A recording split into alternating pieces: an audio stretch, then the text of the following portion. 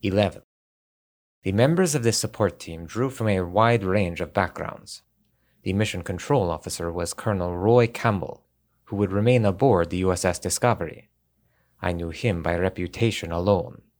He was a former Foxhound commander and Solid Snake's CO during the quelling of the 1999 Zanzibarland uprising.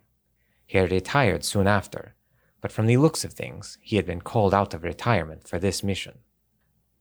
Dr. Naomi Hunter, a genetic engineering expert on a temporary assignment from the Gentech giant ATGC, was also on the team. She had apparently been leading the bioengineering program for Foxhound. Richard matter-of-factly confirmed that both Foxhound and the Next Generation Special Forces had been undergoing genetic manipulation to enhance their combat capability.